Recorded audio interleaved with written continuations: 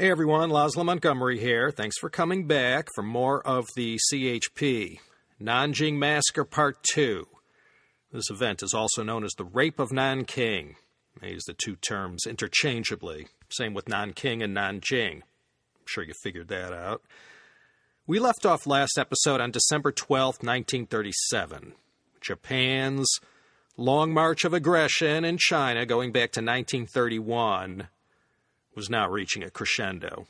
Thanks to the Marco Polo Bridge incident, 7737, they were able to extend their reach from Manchuria, or Manchukuo as they printed it on their postage stamps, and from that base, they later went on to seize the key cities of North China, most importantly Beijing and Tianjin.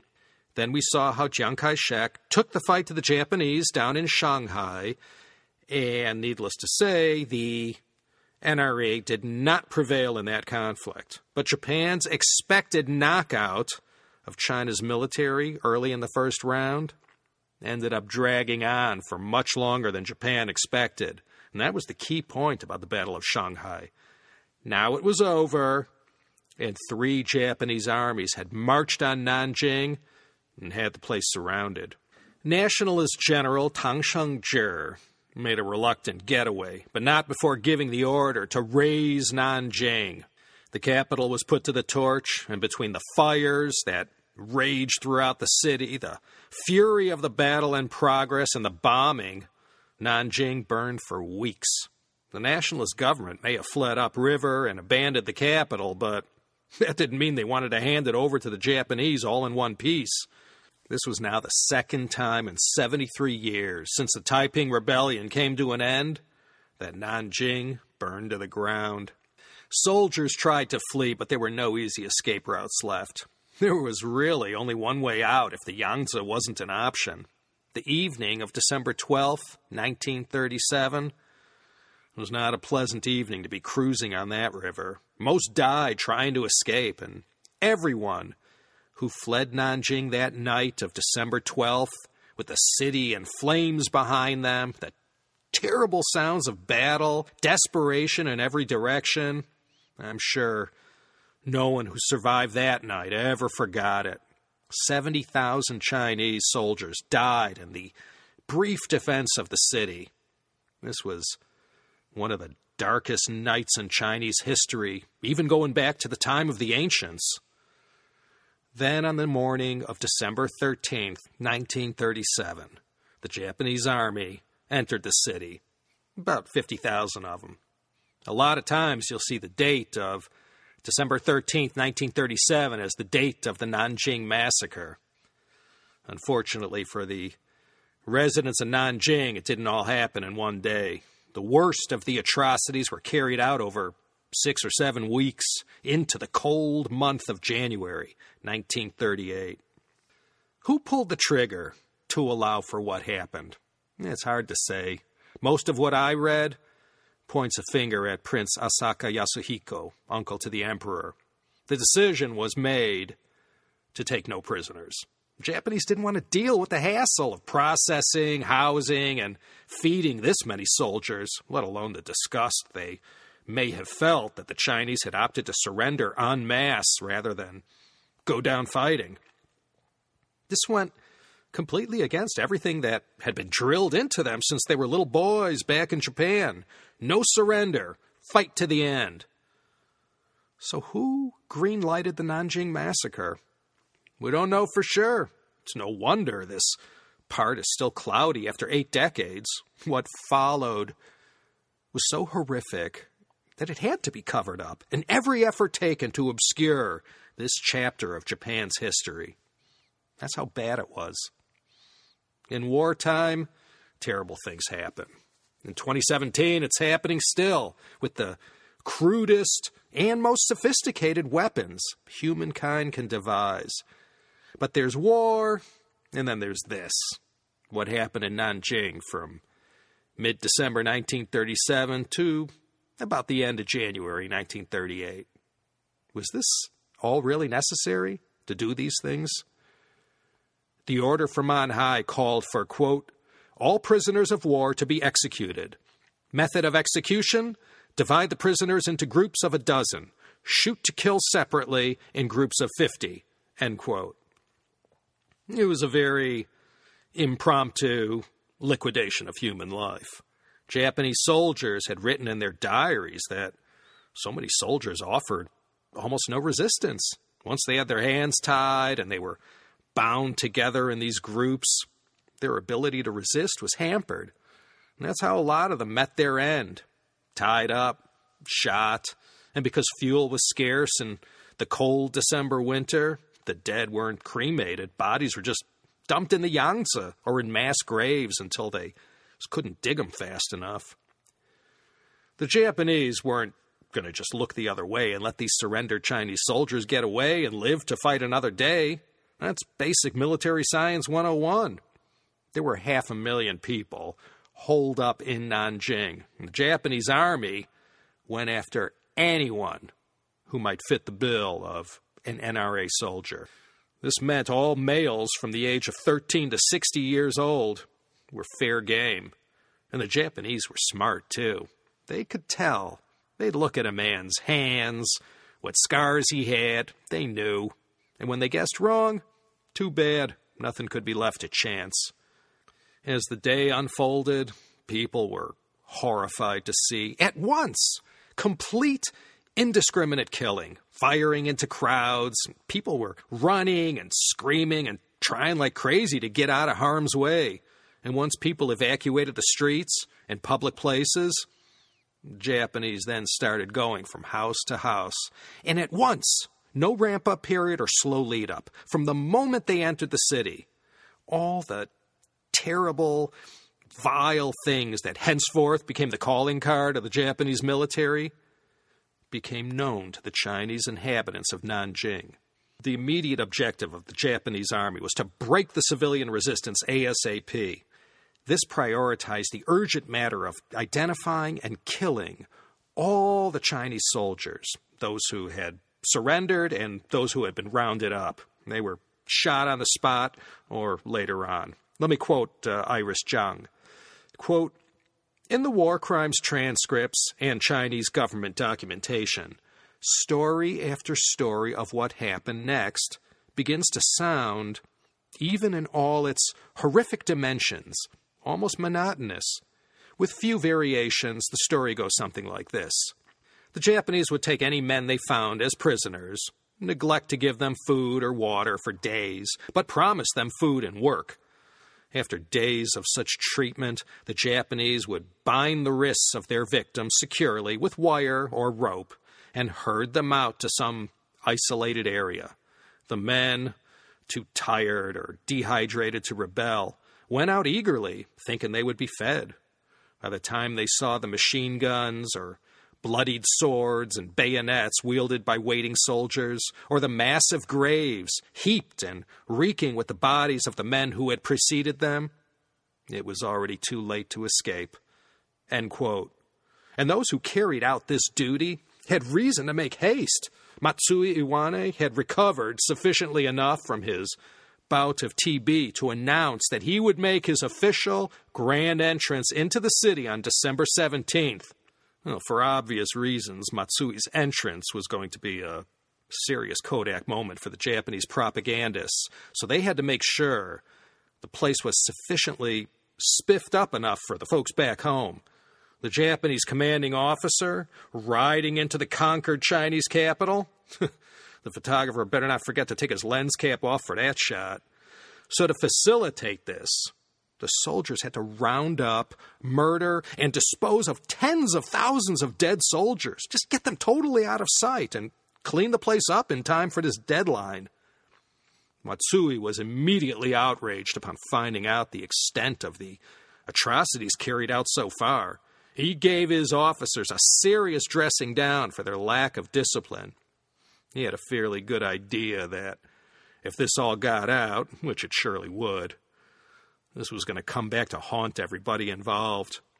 The big moment came, December 17th, 1937. It was immortalized in black and white. I don't know how many lives had to be expeditiously snuffed out to get everything looking just right. But the crowds back in Japan got to see how wonderful the whole effort was going in China. It seemed clear, from the cheering crowds of Chinese, waving Japanese flags, that the citizenry was glad they were there. The reality, however, was 7 weeks of random shootings, live burials, disembowelment, mutilations, decapitation, sexual assault of the most violent and depraved kind, civilians used for bayonet practice, killing contests, mass incinerations, forced hypothermia, being set upon by attack dogs. All for amusement. It wasn't really necessary, for the Japanese war effort, that is. If the Nanjing Massacre is the marquee event of these 14 years of Japanese aggression in China, the marquee moment of the Nanjing Massacre might be the grainy black and white films and photographs of Chinese babies being thrown into the air and speared by bayonets. I remember back in the 1980s, before I moved to Hong Kong, I think it was, there was some Chinese-produced documentary on the Nanjing Massacre. I couldn't recall the name, but I vividly recall the illustrations for the movie posters at the theater in Monterey Park that showed that one gruesome atrocity. I remember looking at that illustration of the baby impaled by the Japanese bayonet and thinking, oh, that can't be true. During those weeks, the worst carnage and depravity was inflicted on innocent civilians. So terrible were these events and the eyewitness testimonies of the survivors about what happened. There are many who believe after that there could never be friendship between China and Japan again. That's how bad it was. 2,000 years of friendship and good relations. Like that. So with everything that had happened since the Izumo debacle, Black Saturday as it became known, August 14th, stretching to these opening weeks of the Japanese occupation of Nanjing, beginning December 13th, 4 months, almost to the day, word of the cruelty of the Japanese army spread far and wide. People heard stories about the bombing and how terrifying it was, and also what happened if they got their hands on you. The stories of cruelty, one more horrible than the next, galvanized the nation in their determination to resist. But at the same time, people knew to stay as far away from them as possible. And if you saw the Japanese army approaching your town or village, run. For women, young and old, the horrors are all well known, well documented, and duly added to the sad record of inhuman behavior going back to the beginning of recorded history. Rape and every imaginable sexually depraved act were routinely inflicted upon women. Every female during the worst of times, December 1937, January 1938, had to either seek refuge in the safety zone and hope for the best, or become a kind of an Anne Frank and just remain out of sight, hidden away until the nightmare ended. Iris Zhang said anywhere from 20,000 to 80,000 rapes were carried out in Nanjing during these 6 weeks of horror. From the moment Nanjing was taken until the end came for Japan and China, it was one long, drawn-out nightmare of the worst intimidation imaginable. The safety zone. Let's talk about that and introduce John Rabe and a few of these saintly foreigners, I call them, who elected to stay behind and try to see if they could make a difference.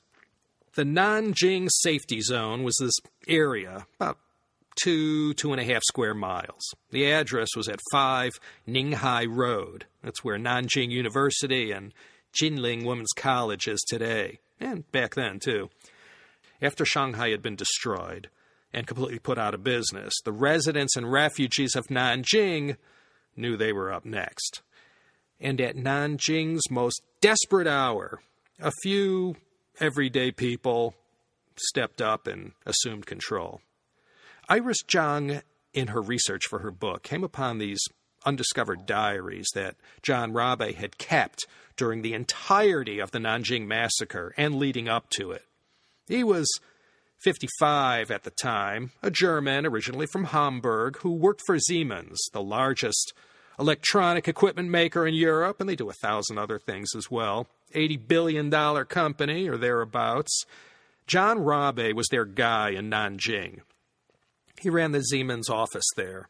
He had moved to China in 1908, working in the Siemens Beijing office, and in 1931 ended up in Nanjing. Back then, every company who had a product to sell was trying to drum up business in China, where plenty of fat contracts were to be had. So Rabe managed the Siemens operation, selling mostly telephones and electronic equipment. He's called many things. The living Buddha of Nanjing. Iris Zhang called him the Oskar Schindler of China. Rabe was also the representative in Nanjing for the German Nazi Party. He was a pillar of the German community in Nanjing. When asked why he stayed behind, he said it was out of a feeling of obligation he had to the Siemens employees who worked under him, many for a long time. He knew trouble was coming, but he naively thought, however bad it was, he'd help his people get through it. During the Battle of Shanghai, there had been this French priest who had organized a kind of zone within the city where certain non-combatants caught in the crossfire could seek refuge, and the Japanese, for whatever reason, left them alone. Several of the remaining foreigners in Nanjing discussed organizing a similar Nanjing safety zone. So this is what they did, and they formed an international committee, and they at once went to work. On November 25th, after the bombing sorties over Nanjing had been pounding the city, Rabe had written to Hitler and requested his help in putting a leash on the Japanese and keeping them out of the zone area that was in the process of being organized. Well, Rabe never got a response from Der Fuhrer, but he noticed that immediately afterwards, less bombs hit the safety zone than previously. The Nanjing safety zone was rimmed with white flags, and though the immediate objective was the safety of Siemens employees and students and staff from the universities and hospitals, word got out that when the Japanese army entered Nanjing, the safety zone was the place to be. Rabe was head of this international committee, and even before the fall of Nanjing, before the Chinese military had fled, Rabe became a kind of, unofficial mayor of the city. Everyone was gone. The whole municipal and national government, administration, law enforcement, they hit the road. Now these several foreigners were it. Rabe never went anywhere without his swastika armband. As a German, and as a representative of the Nazi Party, he carried a modicum of authority. Not much, however. Germany and Japan had already signed the November 1936 Anti-Comintern Pact, so they were in bed together by this time. So Rabe was hoping, out of respect for this alliance, the Japanese would allow this small Nanjing safety zone area to exist, and they would carry out their fighting and violence outside the perimeter of the zone. The Japanese weren't having any of this. They gave no cooperation at first. The way they saw it, if they declared this zone a safe haven, it would fill up with escaping soldiers and other anti-Japanese elements. Rabe knew they weren't wrong about that.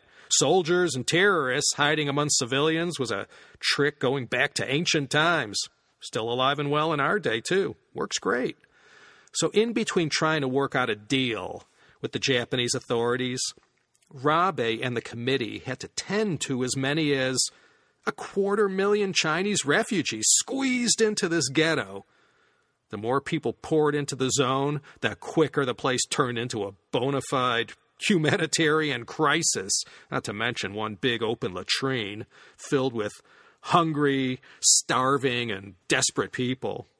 And the several foreigners who comprised the International Committee for the Nanjing Safety Zone acted as the central services for everyone. These people, a businessman, a doctor, and 2 teachers, all citizens of neutral countries in 1937-38, were the only authorities left standing in between the huddled Chinese masses in the safety zone and the Japanese military. The funny thing was, well, not funny, but interesting no less, was that Rabe, being a Nazi and always walking around with his swastika armband, had some kind of an effect on the Japanese. The truth is, they never respected the safety zone as an off-limits kind of place. The Japanese went in whenever they felt like it. But time and again, whenever Rabe would wave his swastika at them like a lucky charm, the belligerent Japanese soldiers backed off, most of the time.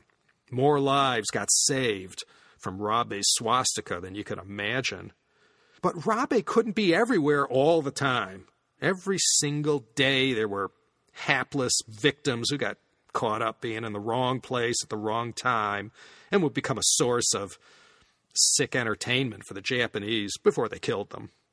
Before the onslaught, Tang Shengzhi had soldiers all over the safety zone, but Rabe had convinced Tang, for the sake of the innocent civilians, to please get all the soldiers out. So this was done, and for the most part, prior to Japan entering the city, the zone had been cleaned out. So Rabe felt that with the zone completely devoid of a Chinese military presence, the Japanese would leave them alone.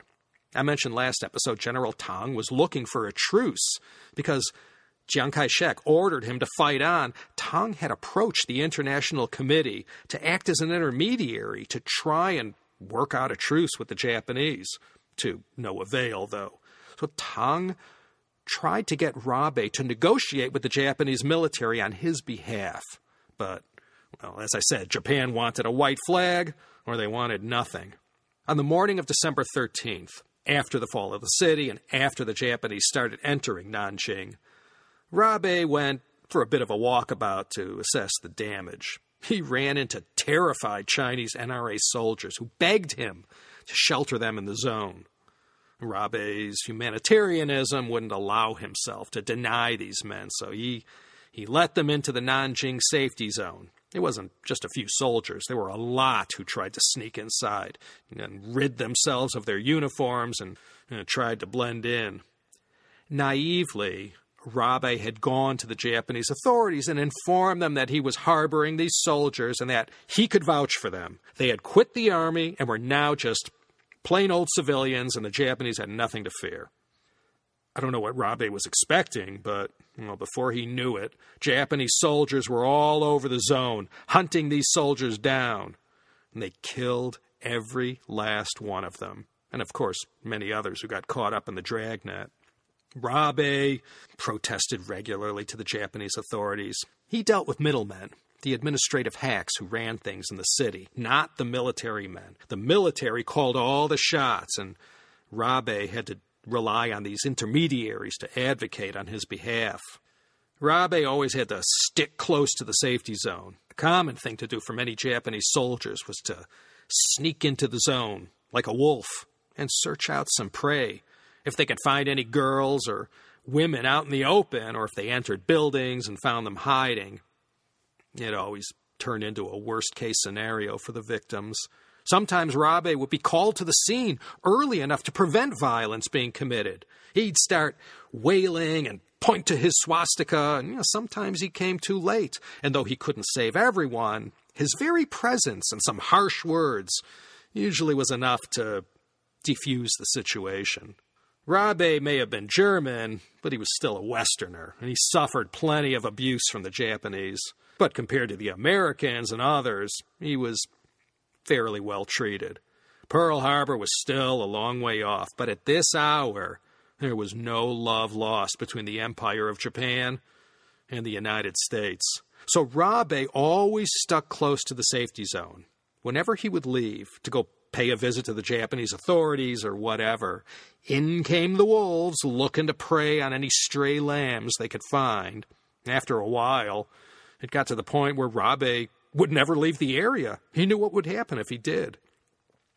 American doctor Robert O. Wilson, another one of the angels of Nanjing who stayed behind with Rabe, he was 33 at the time of the massacre. He was the child of Methodist missionaries who had carried out their work in Nanjing. So Wilson had received a B.A. from Princeton and got his medical degree from Harvard and returned to Nanjing in 1936 and became a surgeon at the Nanjing University Hospital. In August of 1937, when things went from desperate to a full-blown crisis, Wilson sent his family back home, and he stayed behind. Like Rabe, his Christian beliefs and humanitarian values prevented him from abandoning the people of Nanjing at such a time.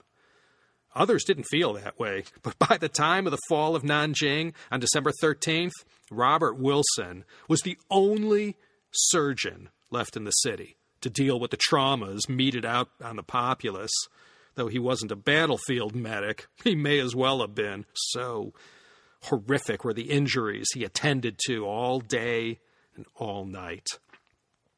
Wilson had said of John Rabe, quote, "He is well up in Nazi circles, and after coming into such close contact with him, as we have for the past few weeks, and discovering what a splendid man he is and what a tremendous heart he has, it is hard to reconcile his personality with his adulation of de Fuhrer." End quote. Wilson and the small handful of nurses working with him had to handle everything, including the aftermath of the fun and games the Japanese had torturing the populace and captured Chinese soldiers. Like Rabe, Robert Wilson left behind an exhaustive diary that noted down all the blood and terror he witnessed. There was also Minnie Vautrin. The people referred to her as the living goddess of Nanjing. There were others, of course, but a lot has been written of John Rabe, Robert Wilson, and Minnie Vautrin. All three kept very detailed diaries that survived them. So there's a very decent account of the rape of Nanking from these three eyewitnesses. Minnie Vautrin was the dean of studies and during the massacre acting principal of Jinling Women's College. Jinling was the ancient name of Nanjing going back to the Zhou dynasty. Being a women's college and all, you can almost imagine how the Japanese soldiers viewed that place. Under Minnie Vautrin's care were around 10,000 women. She guarded them with her life. And like Rabe, she too had to step in often to come to the rescue of some hapless person being assaulted by soldiers. She was disrespected and abused by the Japanese for getting in between their fun and those who she harbored and felt personal responsibility for. Rabe had written in his diary, quote, "Miss Minnie Vautrin, our American Minnie, a proper lady to the core. I really don't know quite rightly who she is. It would appear that she's a teacher who's now in charge of Jinling Girls' College. I have seen her with my own eyes leading a procession of 400 female refugees through the zone on their way to her college camp. And now the Japanese authorities have come up with the fabulous idea of erecting a military bordello, and with hands clenched in horror, Minnie is forced to watch as authorized underlings force their way into her girls' assembly hall filled with hundreds of virgin girls. She is not going to hand over even one of them willingly." End quote. So bad had the matter of assault and rape on women become, and so great was the outrage and protests made to the Japanese authorities, those in charge in the military felt it was a pretty halfway decent idea to design and implement the whole notion of comfort women. That is, to institutionalize the rape of women. This was on December 24th, 1937, that this idea was proffered to the International Committee. They received nothing but the highest assurances from the Japanese that if only there was a place set aside for the soldiers to do what came natural, it would finally put an end to what was happening on the streets and homes of Nanjing, and then everyone could stop their complaining. And like Rabe had written in his diary, what better place was there to seed this new military brothel than Jinling College? Like a mother hen protecting her chicks, Minnie Vautrin didn't want any part of this and used every ounce of her force of will to prevent this from happening. But she was an ant fighting an elephant. You can only go so far without any weapons at your disposal. 21 women, however, bravely stepped forward. It was said they were all prostitutes before the war, and though they knew what they were getting themselves into, they volunteered anyway. History didn't record their names, but their bravery was no less than any other soldier who faced down an unstoppable enemy. So this is how the idea of comfort women began, and 80,000 to as many as 200,000 women suffered this terrible fate. Lucy Hornby, she's with the Financial Times, based in Beijing. If you'd like to learn more about this subject and the hard slog of trying to get reparations, I'll put a link to some of her stuff. She's quite an expert on the subject. She was also on the April 7th, 2015 Seneca, so I'll put a link to that show on my website as well. Comfort Women and the Struggle for Reparations. Lucy Hornby. A document called Regarding Recruitment of Women for Military Brothels was uncovered in 1991. The official line all the way up till that point had always been that the military was not directly involved in this sordid matter. But come on, it was all their idea. Rather than allow it to happen wantonly, they just institutionalized the rape and torture instead. So the first of these places opened in Nanjing, 1938. After the first 10 days of utter terror meted out against the people remaining in Nanjing, the authorities tried to organize things and called for a mass registration of the residents. Henceforth, everyone was required to carry with them this passport of sorts. So this procedure was helpful to the Japanese in smoking out any remaining soldiers or people who had made it to their blacklist. About 160,000 people registered over a period. A lot remained in the shadows and spent the rest of the war dodging the Japanese or got caught. Starting around the second week of January, there began to be a marked difference in the daily velocity of violence being committed on the civilian population. On January 13th, 1938, the Siemens head office told Rabe to wind things down and start heading back to Germany. By the end of the month, the Japanese had given the order to shut down the safety zone, giving the date of February 4th as the evacuation deadline. It's not like this small group of foreigners saved the day or that they were the only valiant ones remaining in Nanjing. The Nanjing safety zone, Nanjing Anquanqu, was just one section of the city. It was just that these people, Rabe, Wilson, Minnie Vautrin, and others, they lived to tell the world what they saw, or at least tried to some extent.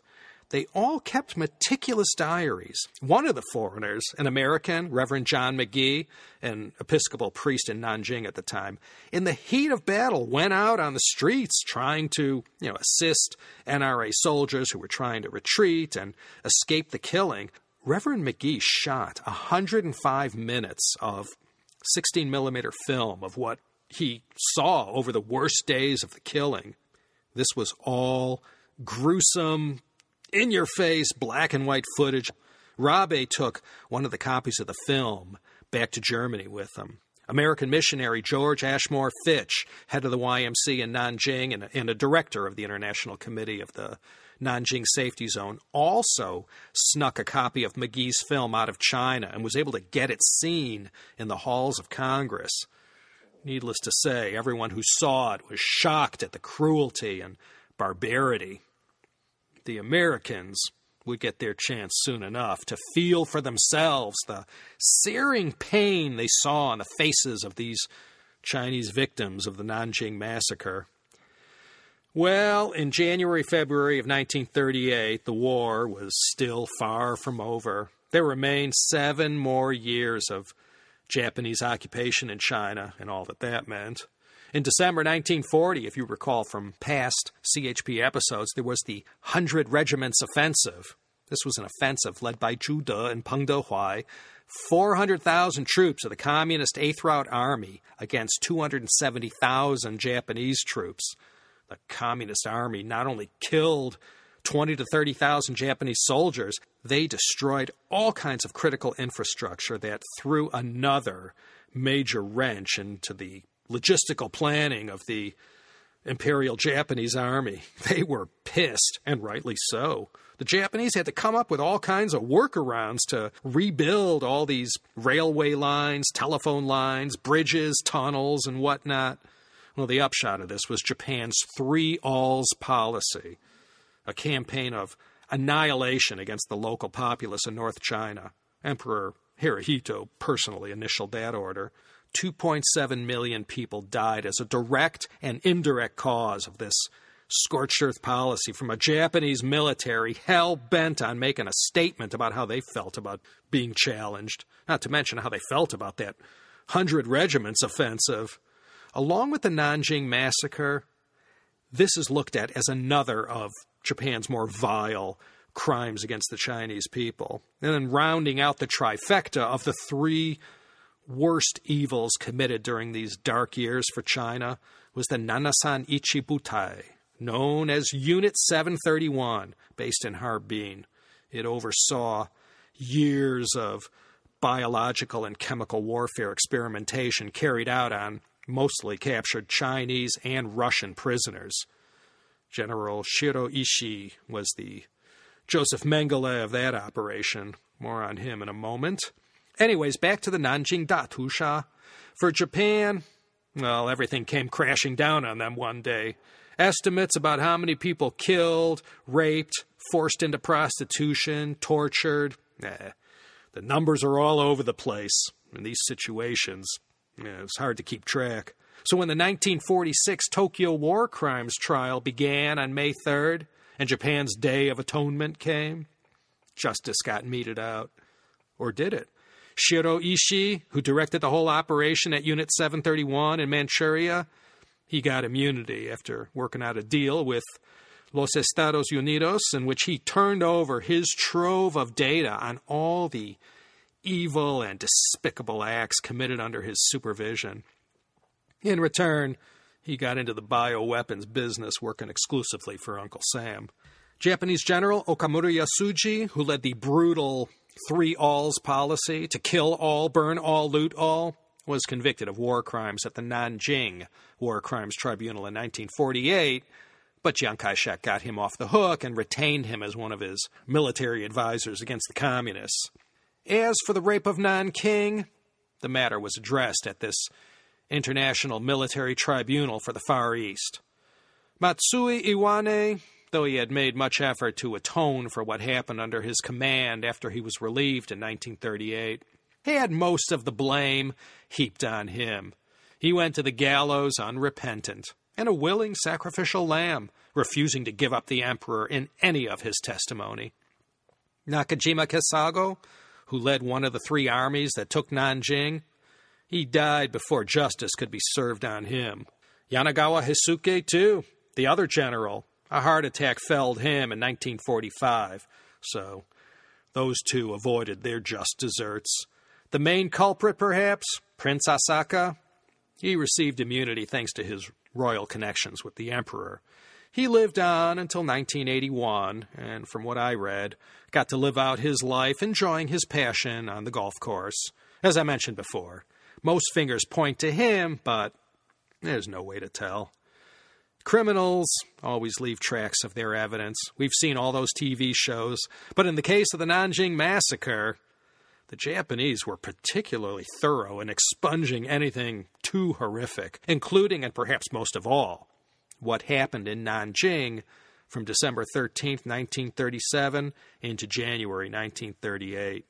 It was a pretty clean getaway.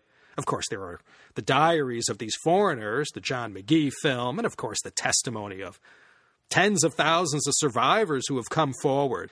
Many people kept diaries and recorded these events, not just these foreigners I'm talking about.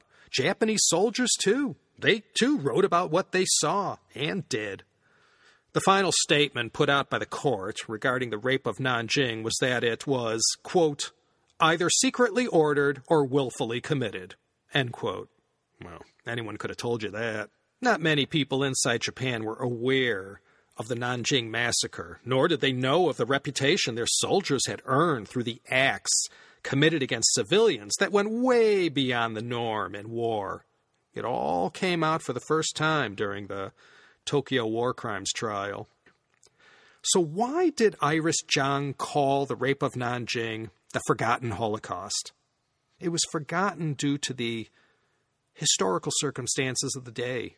The reality was that, well, despite the enormity of Japan's military crimes and the hunger by all Chinese to seek retribution, geopolitical events were forcing things in a different direction. The Western allies were all freaking out at what Stalin began doing as soon as the war ended. Then the Chinese communists and nationalists fought a civil war until 1949. Then the Korean War, followed by China's long isolation from the West, one right after the other. The Cold War was on, and Japan became very, very important to the Americans. And not just the Americans. After the nationalist Chinese government moved over to Taiwan, they too found Japan to be a very important new friend. And when Japan rebounded economically after the war, Jiang was keen to seek trade deals and direct investment. And when things began to thaw in China in the 1970s, the PRC too looked to Japan for economic assistance and investment. So with everyone after the war sort of courting Japan and cultivating them as a key Cold War ally and trade partner, the whole inconvenient truth about the rape of Nanjing, I guess you could say, got swept under the rug. I mean, if you were looking for Japan's cooperation or their investment dollars, I guess bringing up the Nanjing Massacre wasn't going to help things. And in the 1960s, revisionists emerged in Japan who began calling for a whitewashing of the events that happened in China and throughout Asia during the war years. And so this whole idea of trying to cover up some of the more sordid actions by Japan's military grew in scope. Into the 1970s, the nationalist right, aided and abetted by public apologists and the silent agreement of others, called for a rewriting of the history. And in 1982, the Ministry of Education even debated the idea of revising Japanese textbooks.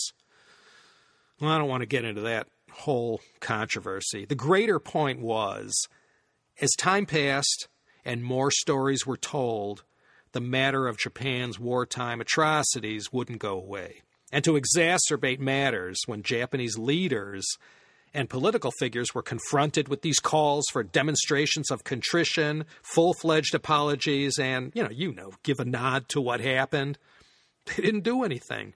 And the visits of Japanese leaders to the Yasukuni Shrine, where 14 of the worst war criminals are commemorated, is the annual flashpoint that causes all this unwanted shine on the rape of Nanking.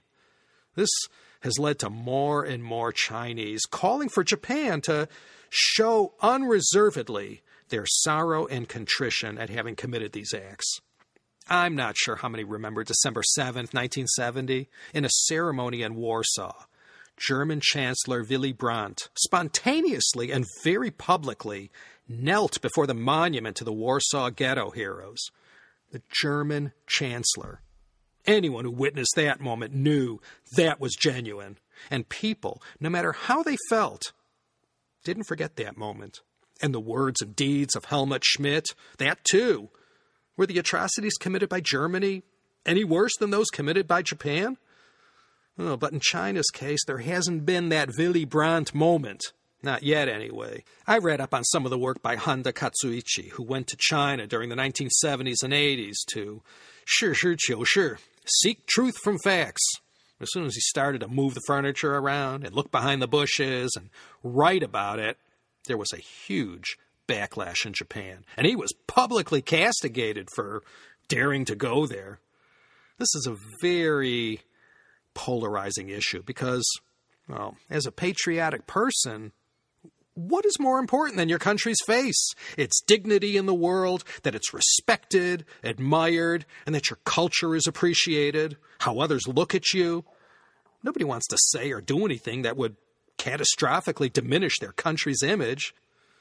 Many people in China, as well as a number of overseas Chinese, feel there still hasn't been sufficient closure to this matter. Because of world events in China following World War II, and the complicated politics of Japan, all things combined have prevented something similar to what happened, like in the case of Germany. Anyway, let's wind this down. My main objective was to brief you on the timeline and history of this terrible event from Chinese history. And as I said, it's 80 years ago, this December 2017. A long time. Memories and feelings about this history range from don't know, don't care, to anger and passions as hot as if it happened yesterday. Anyway, if you didn't know about this before, I hope these 2 episodes were informative. Before we call it a day here, let me just finish off with what happened to the living Buddha of Nanjing, John Rabe. Despite his efforts to save the lives of so many Chinese during the worst weeks of the Nanjing Massacre, despite the protection he gave to so many, he didn't have a very happy post-war experience. You see, Germany, too, suffered a similar fate as Japan. Their country was bombed to hell, and the German people also had to endure the unendurable. And while being a Nazi Party member came in handy for Rabe during the Nanjing Massacre, it wasn't such a good thing after the war. When Rabe left China, he vowed to all his Chinese friends and colleagues that once he returned to Germany, he would speak out and tell everyone about what had happened there. On February 23rd, 1938, Rabe left Nanjing, arriving in Shanghai 5 days later. Then he left Shanghai for Germany via Manila, Mumbai, and Genoa. Rabe had been gone for a good 3 decades. He had spent almost his entire career in China. For all his troubles, he was awarded the German Red Cross, and the Republic of China government gave him the Star of the Jade Order, the highest possible honor the government could give to a civilian. It usually meant only for a head of state. As promised, Rabe went wherever he was invited to speak and told his story. He had secreted out a copy of Reverend John McGee's horrific 16mm film, and people were shocked at what they saw and heard. As soon as he was settled, Rabe wrote to Hitler and filed a report on what he had witnessed and also sent McGee's film. A few days later, some goons from the Gestapo showed up at his door and arrested him. Welcome back to Deutschland. Yeah, Rabe may have meant well, but he should have been more politically astute. If these atrocities had taken place in the USA or in France, well, probably no one would have stopped Rabe. But Japan was, in 1938, quite close to Germany, and they were both about to take on the world powers together. So Rabe's life got turned upside down.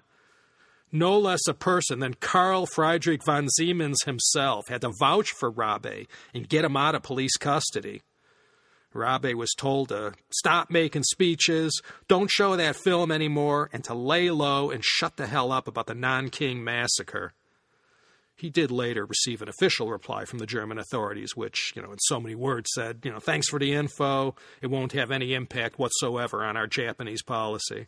To get him out of town and away from Gestapo scrutiny, perhaps, Siemens sent Rabe to Afghanistan on a mission to help evacuate company employees there. He remained with Siemens throughout the war, which, as we all know, doesn't end well for Germany.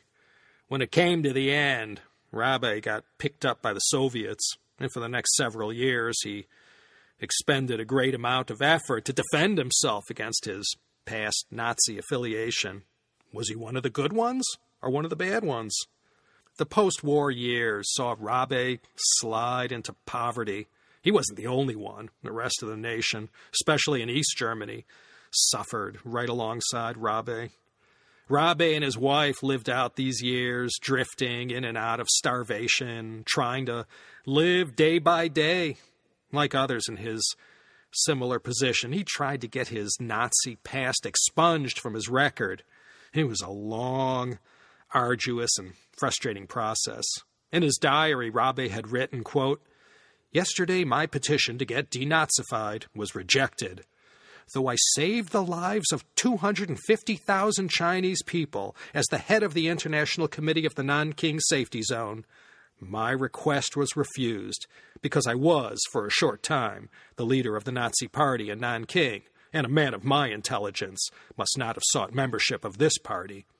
I'm going to appeal. If they don't give me any work at Siemens, I don't know what to live on. So I must go on to fight. And I am so tired. At the moment, I am questioned every day by the police." End quote. But finally, on June 7th, 1946, Rabe wrote, quote, "On June 3rd, I was finally denazified by the Denazification Commission of the British sector in Charlottenburg.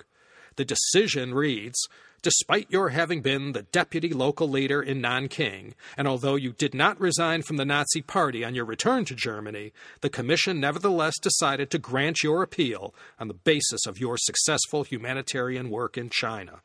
End quote.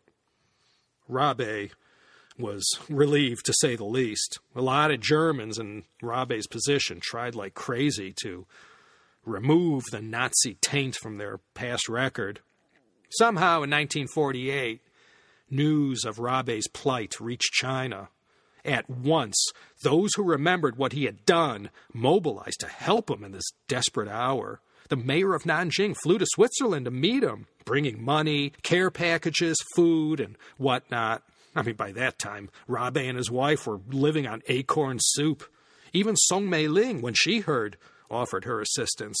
John Rabe died of a stroke on June 5, 1950. He left behind 2,000 pages of documents and diaries regarding the Nanjing Massacre. He remained a Siemens employee until his dying day. He gave refuge to 250,000 people during those terrifying times covered in this episode. We don't know how many lives he personally saved or spared from unimaginable physical and mental trauma, but he certainly earned the sobriquet of, as Iris Zhang called him, China's Schindler.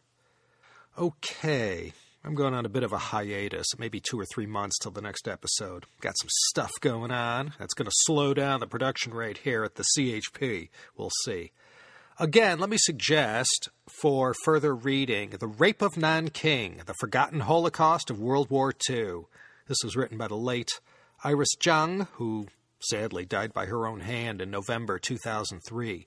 I dedicate this 2-part series to her memory. The book had a lot of critics, but it did put a lot of shine on the topic. I recommend also the 2007 film Nanking, which borrowed heavily from Iris Zhang's book. Directed by Bill Gutentag and Dan Sturman. My main man, love this guy, Woody Harrelson, in the role of Dr. Robert Wilson, Mariel Hemingway as Minnie Vautrin, and Jürgen Prochnov as John Rabe. The movie was produced by none other than Washington, D.C. sports team owner extraordinaire, Ted Leonsis. This is Laszlo Montgomery, signing off, as usual, from the town of Los Angeles, California. Join me next time, whenever that may be, for another exciting episode of the China History Podcast. Take care, everyone.